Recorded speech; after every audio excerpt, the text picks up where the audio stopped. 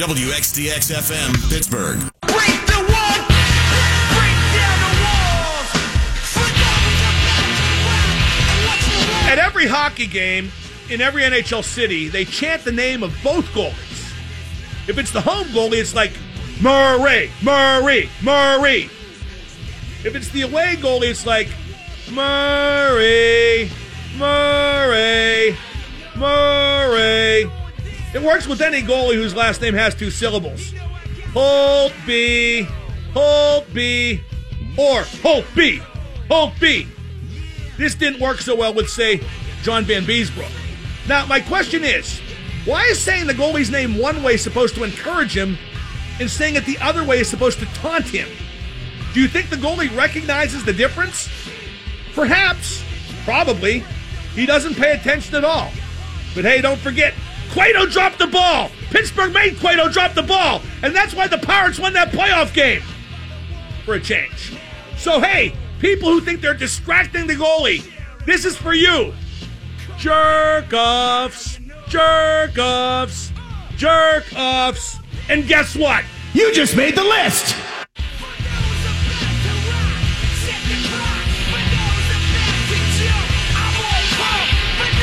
The list brought to you by Matt Mertz Plumbing. Count on a name you can trust. Dial 412-367-0815 for all your plumbing, heating, and cooling needs. It's a distinct pleasure right now to welcome in studio, in blazing stereo. He is a radio legend, noted author, and gentleman farmer. He is the great Scott Paulson. Scott, is that an apt description, gentleman farmer? That is an apt description. I am a gentleman on most days, and I am a farmer on most days, and some days I'm both. So there you go. I know this is a loaded question, but how are you? I've been really ill.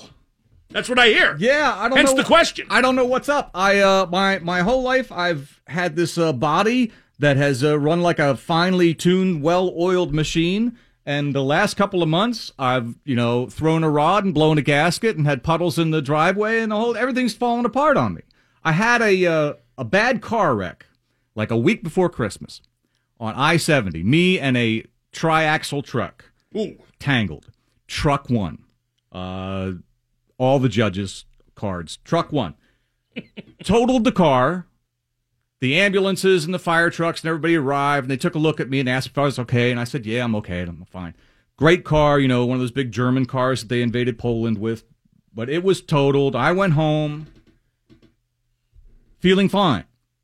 6 weeks later, I wake up in the middle of the night with a searing headache. I mean, worst headache I've ever had, like an ice pick in the middle of the head. 2 o'clock in the morning. So I get up and I take whatever we have in the house, Tylenol, Motrin, whatever it is, nothing.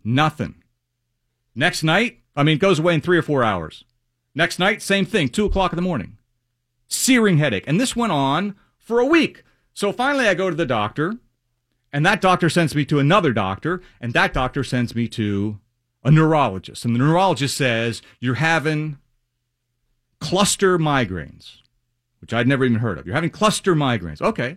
So they take a bunch of pictures of my brain, make sure nothing's wrong with me. Everything's fine. Everything checks out. I'm having cluster migraines. And the doctor gives me 4 different medications. And on my way out the door, she says, and you know this because you've dealt with doctors, they all speak in code. The doctor says to me, your body may not tolerate some of these meds. I don't really know what that means, but having lived through this, it doesn't sound encouraging. I can tell you what it means. It means this stuff is going to mess you up. Now, I've had a fair amount of experience with drugs. Let's put it that way. Over the counter, under the door, whatever. They gave me this drug for headaches. It was an inhaler. And it said on the label, when you feel a headache coming on, snort this junk, or something to those words. So, the first time I felt a headache coming on, I did just that. 2 o'clock in the morning, once again, same kind of headache, middle of the night. I huffed this stuff, and I'm not lying to you, within 5 minutes, no headache. It erased this headache. It was like, wow, that's a good drug. So every time I got a headache over the next couple of weeks, I snort this stuff, and it would erase the headache. Now, what I didn't realize, it was also erasing, like, my brain. I was so stupid on this drug, but no headaches. The middle of March, I'm out in the yard. I'm up in a tree. All I have on is a life preserver. and an umbrella. And I've got like a thimble for my wife's sewing kit on, and I've got a raw Pop-Tart, not even toasted. And I realize I'm not tolerating That's a true story. this drug. So I call the doctor. You made that up. No, I call the doctor and I tell her I'm not tolerating the drug. And she's like, oh, well, you have a choice. You can either let your body catch up to the drug, which it will eventually, or we'll put you on a different drug. And I thought, well, I could either have a headache or not be able to do long math, So it's like I never liked math, long division, so I'll stay on the drug. So after a couple more weeks, your body does catch up to it. That's the good news. And I started losing these headaches. So mid-March, end of March, I'm feeling pretty good. I'm starting to get off the drugs. I feel like I can go back to work. Sitting at the dining room table, first Friday in May, eating dinner with my wife. This would be a good book, by the way, your second book. And my heart, we're going to talk about hearts for a second because this is close to home. My heart is the Ringo Starr of hearts. It's not anything flashy. It's not anything anybody would brag about. It just keeps a nice steady beat 4/4 time. You don't even notice it's there. So I'm sitting at dinner with my wife, and suddenly my heart starts doing like Tommy Lee full of cocaine drum solo. Paradiddles. It's like boom, boom, boom, boom, boom,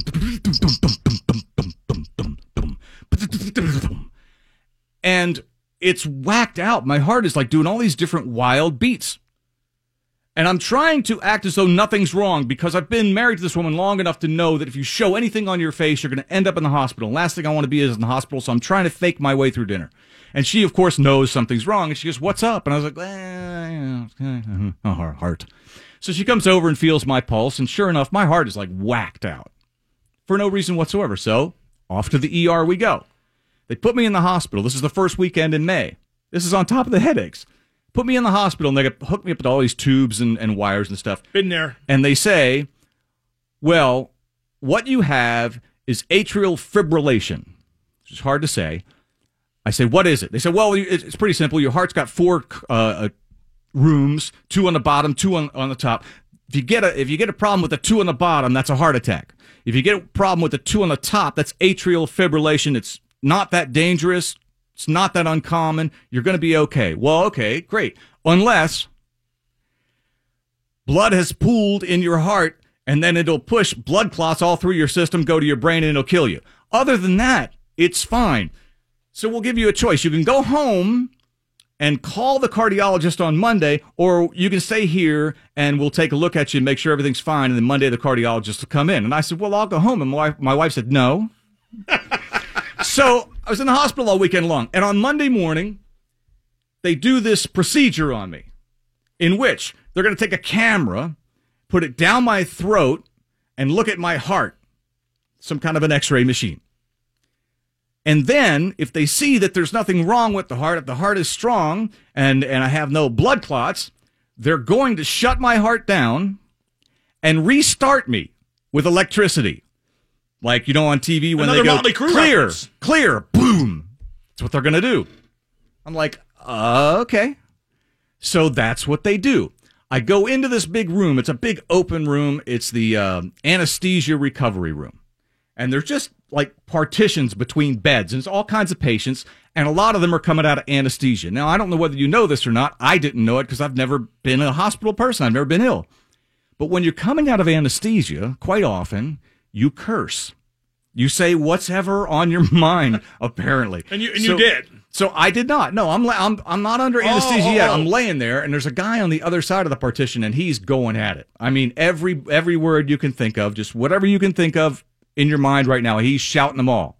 That's on one side. On the other side, there's a woman who's there for the same procedure I'm there for. They're going to put a camera down her, take a look at her heart. So the cardiologist comes in, and while I'm laying on this gurney, on the gurney next to me, he's doing this procedure, and I'm laying there listening to it.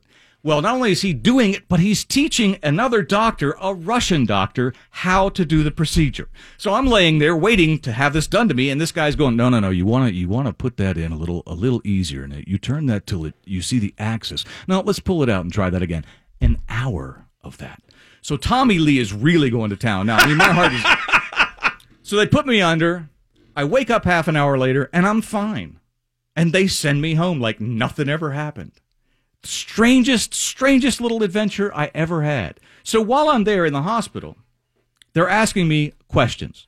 Constant questions. People in white coats are coming with a stethoscope. They're listening to your heart. They're listening to your back, and they're asking you a list of questions. And the list of questions goes like this. They say, how old are you? Do you smoke? Have you ever smoked? Do you drink? So I've never smoked. And they say, do you drink? I say, well, yeah. How much do you drink? So I say, well, honestly, not a lot. I probably have a couple of beers a couple times a week. No major deal. Okay. Do you do any street drugs? Street drugs? What's a street drug? The first doctor said, well, how about marijuana? And I said, yes. Well, how much do you do? And I say, yeah, a couple of beers, a couple times a week. Then he says, cocaine. And I said, no. And then he says, any other street drugs? I'm like, no. 3 hours later, another doctor, another intern, somebody comes in with a white coat, and they ask you the same questions. Now, literally, I'm not exaggerating, 7 times the first day I was there. They're trying to break you down. Same list. So I thought, being the smart ass that I am, I'm just going to say yes. I'm going to say yes to everything they say, just to see what the list would be. Where do you go after marijuana, cocaine? Now, in your mind, what would you think the next drug would be? Meth. You go marijuana, coke, meth. Right? Heroin would be on there. Oxy. I would think Oxy would be, if you're going to do a list, I would think actually opiates would be probably third and then meth. But I'm thinking, at what point did they go to huff and paint? Because really, now you're getting into my neighborhood. But everything's fine, but it's been a weird couple of months. But you're feeling better. I am. I'm good. That's the main thing. That is the main thing. That reminds me, when I had my second stent put in. Yeah. At AGH, they have like a central room with all these little rooms off the central room. So the doctor can go in the central room and, look at notes, prepare, and then he goes in the rooms and performs the procedure. So they don't put you out. They put you fairly under, but not out. Twilight. So I'm there waiting to have my stent done. And the doctor looks at a x-ray and says to the nurse, oh my God, this is a lot worse than I thought. and I go, and I put my hand up like this. I go, I can hear everything. And he looks at me, I swear, he goes, oh, not you. The other guy. And so afterwards I go, hey, and this net was in afterwards. I go, hey, were you talking about me or not? He goes, no, I really wasn't. I tell you now, you're fine. Well, they say never go in the kitchen at a restaurant. They say never see the sausage be made. It's the same thing. It's like these guys have done this over and over and over again. I was probably the 17th person they did this to, the whole crew. But they're talking about, the Penguins, and they're talking about some TV show. And I'm like, could you please pay more attention to what's going on? And then when I'm coming out of the anesthesia, thinking to myself, don't curse, don't curse, don't curse. There's the doctor, and the doctor wants to talk radio. Nen. He wants to talk radio. Do you know this person? Do you know that person? Do you know Mark Madden, et cetera, et cetera? Did he really say that? Yeah, of course. I'm big among the meth crowd. You are among the heart crowd. So we're having this conversation, and finally I had to stop this guy and say, hey, what about me? What happened there? Is everything all right? Can we get back to that? I love to talk radio all day with you, but really. You should have said it's this kind of procedural ineptitude that's made me turn to street drugs. We'll be back with more Scott Paulson. I'm Mark Madden, 105.9.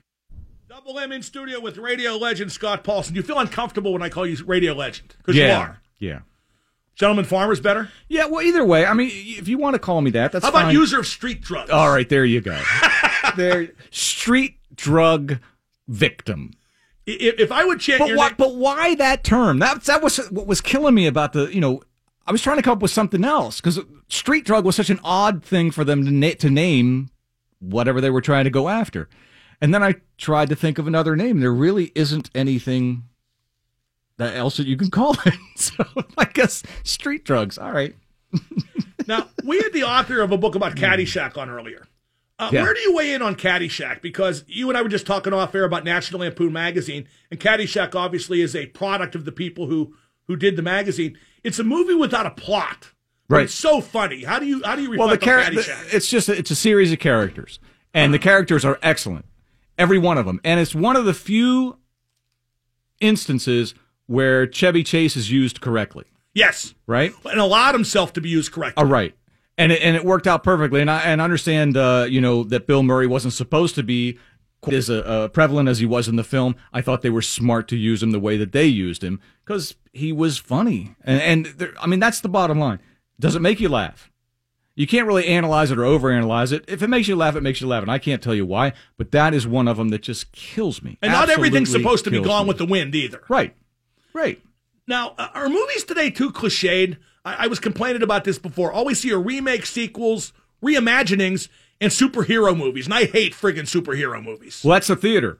You know, the thing about today is that you have so many different places to see a 2-hour film or a 2-hour video production or 2-hour production or an 8-episode miniseries. There's so many different places to see them. You don't have to go to the theater, but when you go to the theater on the big screen, that's pretty much what you're going to get. You're going to get these gigantic extravaganzas because they're made for big screen. Very seldom anymore are you going to get a small story on a big screen, but you get them in a lot of different places. Yeah, but the small story that's a good story, it frustrates me. Well, for example, 3 billboards outside Ebbing, Missouri. Did you see that? Yes. It was brilliant. Right. It grossed $159 million. Guardians of the Galaxy 2 grossed $389 million, which begs the question, what is wrong with us? It's who is going to the movies. Well, it's kids, a lot of kids. Right? That's who is going to the movies. And once again, it's who is watching pay-per-view TV, who is watching cable, who is watching Netflix, who's watching things on their computers. It's just a different place to get funding for your story. If you have a story, there's 100 places now to get it funded and get it produced. What do you find entertaining at this point in your life? You mean video-wise? Anything. Oh, I still listen to music. That's the first place I always Old music, go. new music, what kind of music? All of the above. All of the above. More old music because I have more of it in my house. Right. But I do listen to new music as well. But I start with music. Everything, I usually have some kind of music going on all the time. I'm the same way. Go ahead. Keep So going. I start with music. And then I go to TV. I like TV because television now is theater. And you can watch it anytime you want to watch it, in any order that you want to watch it. You don't have to pay attention to their schedule, and you don't have to watch commercials. So I would go music, television, books are third, and sports on television as well. I love sports, but no longer being an analyst or having to have an opinion about sports, I find that I watch sports differently now.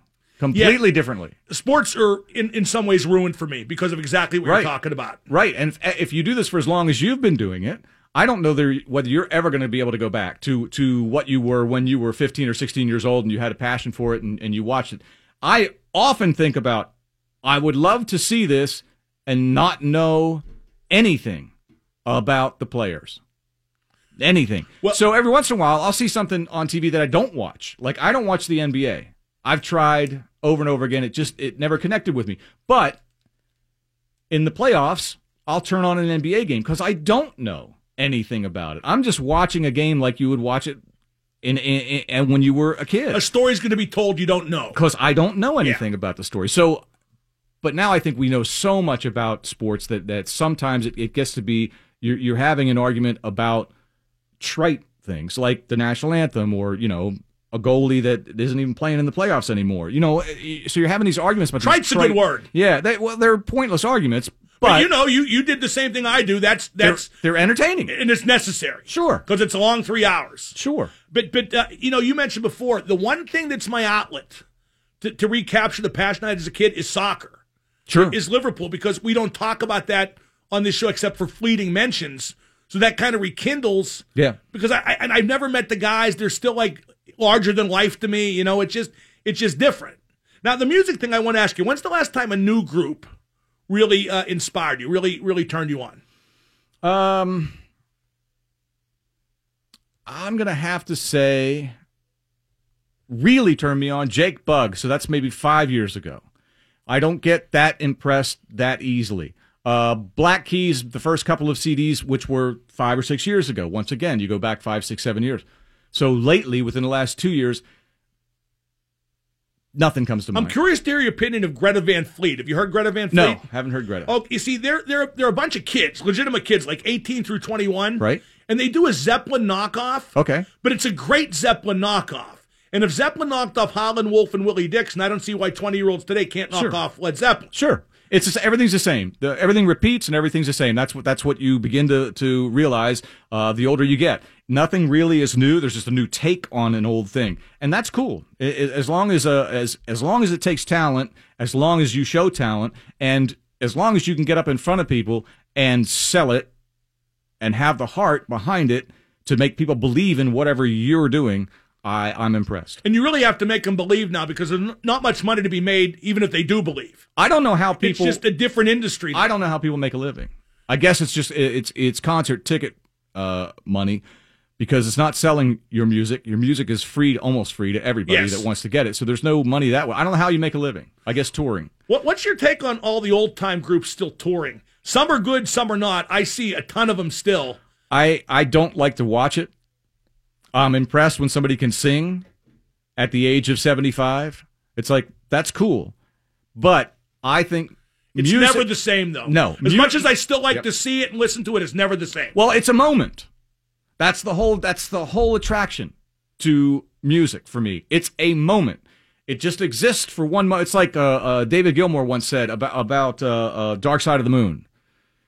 He wished that he could have heard that record all in one sitting for the first time ever, like people that bought the record heard it. Right. It's the same thing for any record that you have, or hearing a song on the radio, or hearing it somewhere coming out of somebody's house as you're riding your bicycle by. You know what I mean? So it's a moment.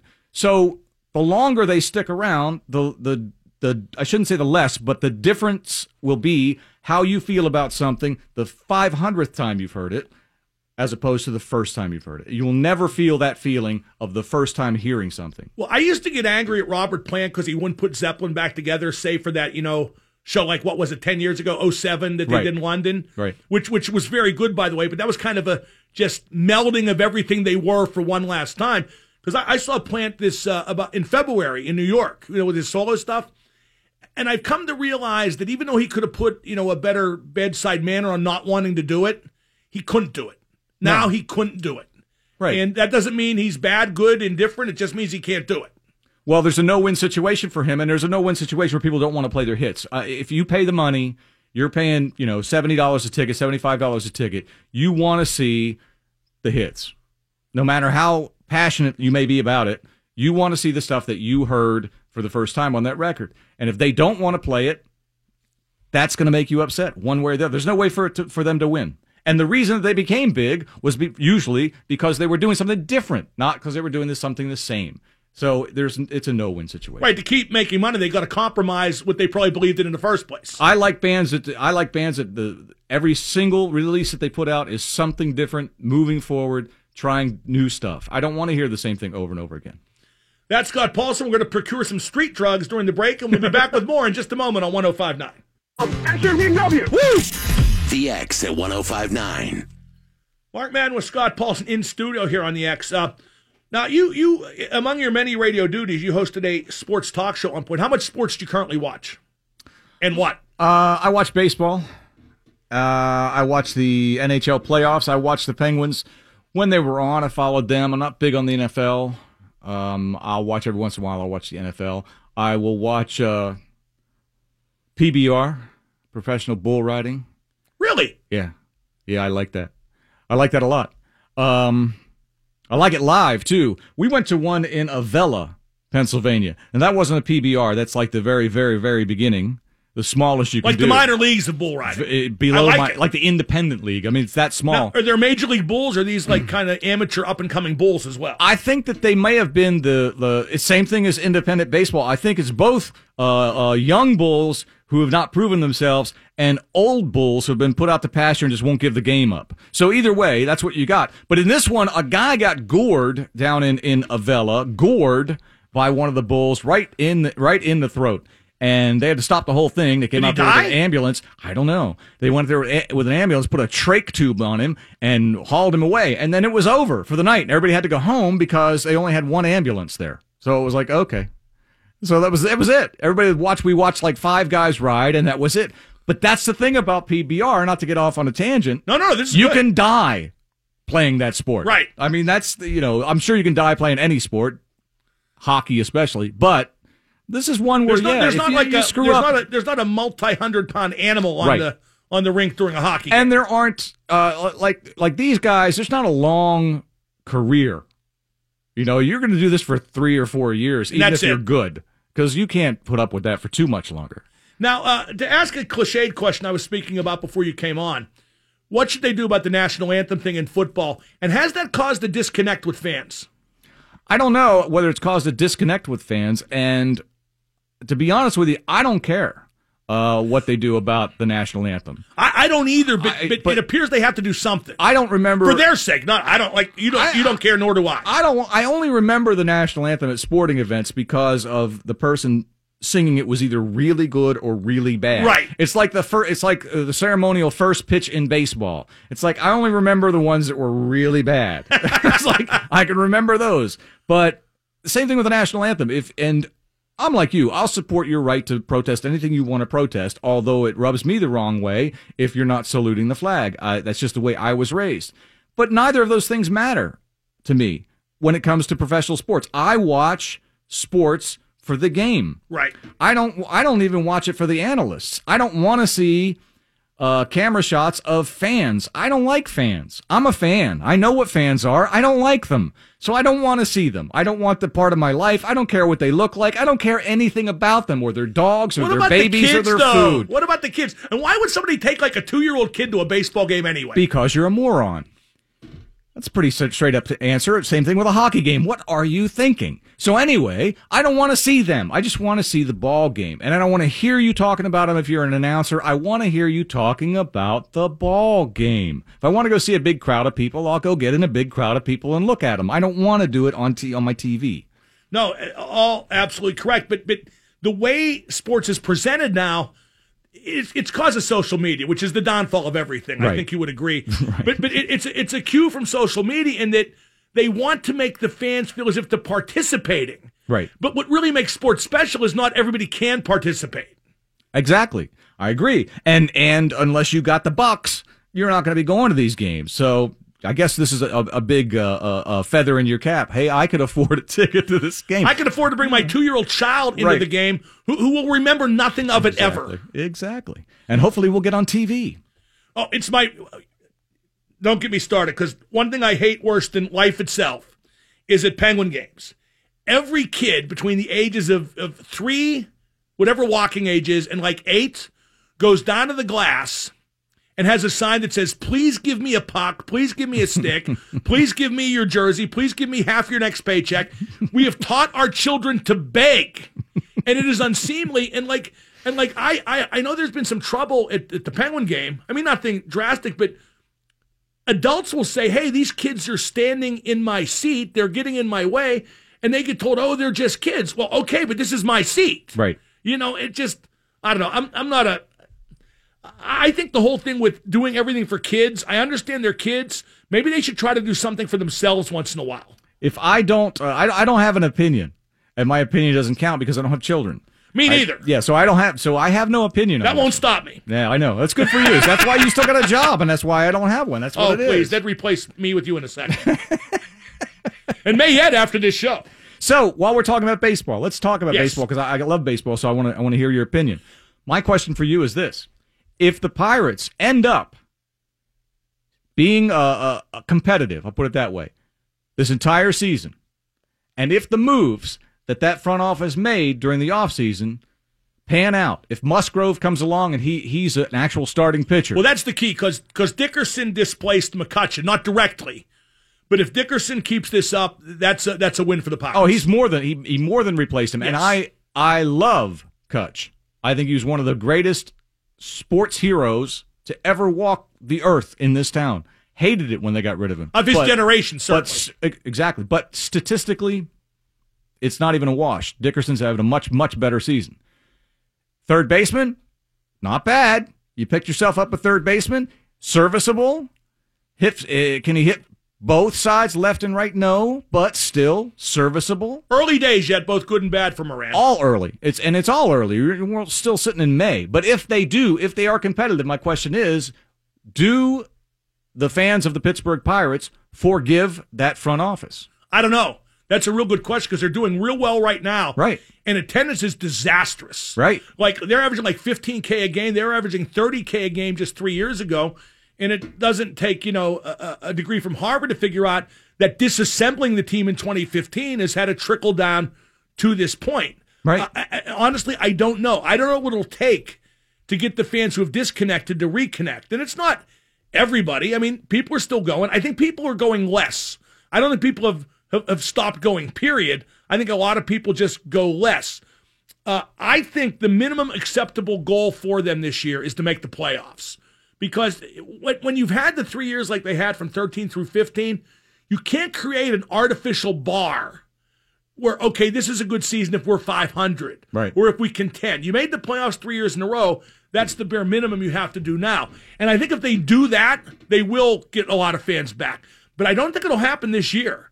I think it'll take making the playoffs. I think it's an interesting division. I really do. Everybody's picking the Cubs to run away with it. And no, they're not so far, they're not gonna. Not gonna happen. So far, Milwaukee. I love Milwaukee. I love that team. I like the makeup of the team. I like the way that team looks on the field. I like what their front office does too. They add good onto what they got, right. And that's my big worry, Scott, on behalf of the Pirates, is that if they're contending near the deadline, that St. Louis, Chicago, and Milwaukee will add far more than they do. Oh, sure. And that'll expose the front office again. That'll be a time when the fans should be lured back a little bit, and they could be pushed away by inaction. And what do you think about Jung Ho Kang? If he has the ability to hit a baseball and the ability to get back into the major leagues, do you think he's back on this team? Yes. Okay. And I think he should be. I wouldn't want him to drive. No, I'm not. We're not asking him. No, but there's some people who think in today's day and age that once you commit a crime or something untoward, you should never have a second chance at anything. I talked on the show yesterday. I don't know if you've read this story. It was in the New York Times and Sports Illustrated this week. But there's a pitcher from Oregon State who confessed to molesting his 6-year-old niece when he was 15. And he claims now he did not do it, but that was the way to get the legal process out of the way, and it's what the family wanted. Now, who knows what happened, and that's a terrible thing. I mean, unspeakably terrible, right. But he's also the best pitcher in college baseball. The story broke last year, got revealed. He was eligible for the draft. Nobody drafted him. This year he'd be a first-round pick. It doesn't look like anybody's going to draft him again. I get it, but like a college coach said about the guy, what's he supposed to do, kill himself? Right. And I don't know what he's supposed to do, and I don't know what should be done with him. That is one of the most complex questions regarding a situation like this I can think of. Well, it is, and it comes back to the thing of knowing all about your players, knowing all about their lives, knowing everything about them. I think it's fun, and I think it's great if you're into it, but there's also a part of me that wishes it would have all gone away. I think if we knew back in the day, Whitey Ford, Mickey Mantle, Billy Martin, those big drinking Yankees teams. Barroom brawlers. Willie Mays, who was a speed freak. All these things you learn later in life. Had we known them at the time, I think those guys would have not been the heroes that they were. Sometimes not knowing is a lot more powerful than knowing. Yeah, and I would be just as comfortable not knowing as much as that sounds like sticking your head in the stand. But that gets us back to social media. What is your take on social media? You participate. I do. It seems very grudgingly. I do. You participate. No, I do participate. I'm on Twitter and I'm on Facebook. On Facebook, I post an album a day. I put an album up that I like and that I listen to, and I just tell the story of the album or I give an opinion on it, review. That's basically all I do on Facebook. I like Facebook because I can stay in touch with my relatives that are out of town and I get to see their kids, et cetera, et cetera. That's fine. But I think, once again, being a communicator like you are and being a communicator for life like I am, if you can't put words together and you can't make your statement and you have to result to 6th grade trashing somebody all the time, there's something wrong in your head. Well, see, I'm guilty of doing that by way of retaliation, which I shouldn't. In fact, every so often I take a sabbatical from Twitter in terms of responding to people. I'll still post stuff. Right. But like for 6 weeks now, I haven't responded, and I'm hoping I can drag it out to 6 months or 6 years, because honestly, I'm a lot happier not being involved in that mess, because this sounds very elitist to say, but like you said, if those people can't put words together and they have to stoop to that level and drag me to that level, they don't count. and interacting with them is a mistake on my part or anybody's Well, part. I think it's a tool, and how you use the tool is up to you. But don't blame the tool. It's like, don't blame social media for the people that are on social media. It's not the tool itself. It's just how it's used. Yeah, but it's frustrating. Because I would like to interact with the reasonable people. But when you start interacting with the reasonable people, who are asking, a legitimate question about Penguins goaltending, whatever, it gets like, oh, you fat F, you just, want to get, Murray on your show, blah, blah, blah. Ignoring the fact that Marc-Andre Fleury was arguably on my show more than any Penguin ever. Right. So it just is just a cesspool. It absolutely is. You are not. I am so. You are not. I am so. That's what it gets down to after a while. But I do really love pictures of kitties. So as many pictures I like of the heavy kitty metal cats. cats. Have you followed that? Yes, all heavy the metal cats, cats is all great. the puppies, cats, and babies. That's what I'm into these days. Well, what I also like too is I can take a tweet of an interesting picture, post it on WXDX.com, and fulfill my contractual obligation for a blog that day. Yes. I can get it done in 70 seconds on a good day. Sometimes a bit more than that. So now this has been great having you on. I mean, you are Thanks. seriously as good as they come when it comes to conversational radio. And you're younger than me, I think. 59 tomorrow. Happy birthday in advance. Thank you. Happy birthday to you. Happy birthday to you. 59 I'm tomorrow. 57. Do you miss doing it all the time? I've asked you that before, but Yeah, I do. I miss the actual doing the show. I miss completely. Love to do it. I could do that every day for the rest of my life. Right. Everything else that's involved with it, I don't miss. It's like everything else that's involved around. I don't know if you could tell that you hit a nerve just there. Yeah, no, I kind of flinched. No, I know what you mean. That's all it is. It's so all that I could do without, and I'm happy to do without. But the actual doing a radio show, I love it. See, you were. I don't know if I ever told you this. You were really good at sports. I didn't expect that when you came from the FM morning type thing. But you put a fan's viewpoint on it that was also a logical viewpoint on it. You weren't just some blithering fan, nor were you the expert. You were the exact marriage of that, which I think is great. And it was really not successful. I don't know about that. It was too good. That's the problem. Oh, that's what it is. It was too good. Sure, it was art. It was really artistic. That's like Michael Keaton in Night Shift. They threw me out of Atlantic City for being too good a player. Yeah, exactly. Well, were you up? No, I was down 500, but I was still too good a player. We'll feed mayonnaise to the tuna. Scott, great stuff. Thank you so much again for joining me. Let's do it again. Thanks, Mark. That is Scott Paulson. Time to ask Mark anything. 412-333-WXDX. Thanks to Scott Paulson for joining me. I could have him on every day, the whole show. Nobody better at radio than Scott Paulson. A little plug, the Riverhounds advanced in the U.S. Open Cup. Riverhounds have played 10 games this year, haven't lost yet. That's in all competitions. And they play tomorrow night against Cincinnati at Highmark. Cincinnati's a real good team. That'll be a real good matchup. And that's the competition where if you keep winning, eventually you play MLS teams. And I think the Riverhounds will be competitive against even that level, so check that out tomorrow night at Highmark. Time now to Ask Mark Anything, brought to you by Cipino Restaurant and Cigar Bar. It's the city's best seafood and chop house, so check out Cipino in the Strip. Let's go to Ben in Beaver Falls. Ben, Ask Mark Anything. Ben, you there? I guess he's not. He was going to ask me my favorite Philly cheesesteak restaurant, according to the call screener. And you know what it is? It's Chicky and Pete's. That's like a chain. I think there's one at PNC Park, but it's real big around Philadelphia. I tried like the two famous ones. I forget what they're called, that are right next to each other. They're not very good. Chicky and Pete's is good. Those other ones, they're all rep and no cheesesteak. Let's go to Chuck in Youngwood. Chuck, ask Mark anything. Hey, Mark, I'm getting a pizza right now, and my question for you was, what do you like at your pizza? Where are you getting it at? I'm just getting a Little Caesars pizza right now. Just stopped there to get a Little Caesars pizza. But Goodbye. I want to know what you want. Goodbye. We have so much great pizza in Pittsburgh. You stopped at a chain. Goodbye. Although their deep dish isn't bad, actually. But I'm a hot sausage from Slice on Broadway guy myself. Let's go to Paul on the road. Paul, ask Mark anything.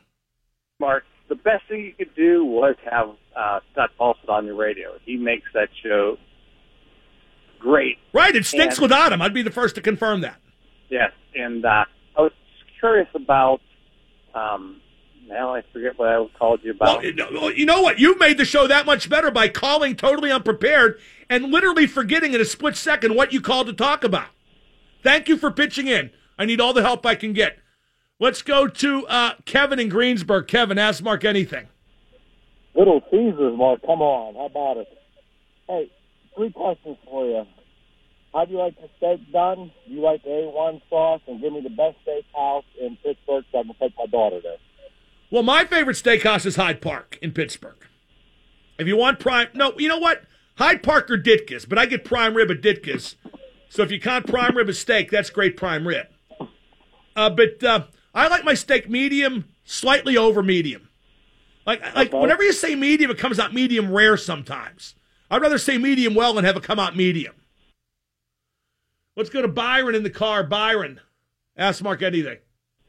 Yes, Mark, just hypothetically now, if the Penguins would have kept Fleury and Ian Cole, and just the 2 of them now, and they got rid of everybody else, do you think they would have made the Stanley Cup final? No. Reeves also then? You're saying they would have needed... No, Reeves? if they would have had Reeves, they would have won 16 straight playoff games. A guy like that, come on. Scored a goal last night. Did you see it?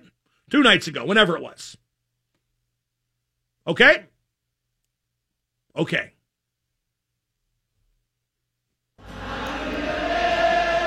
If you ask a stupid question, you're going to get a stupid answer. Good talk. See you out there. 105.9.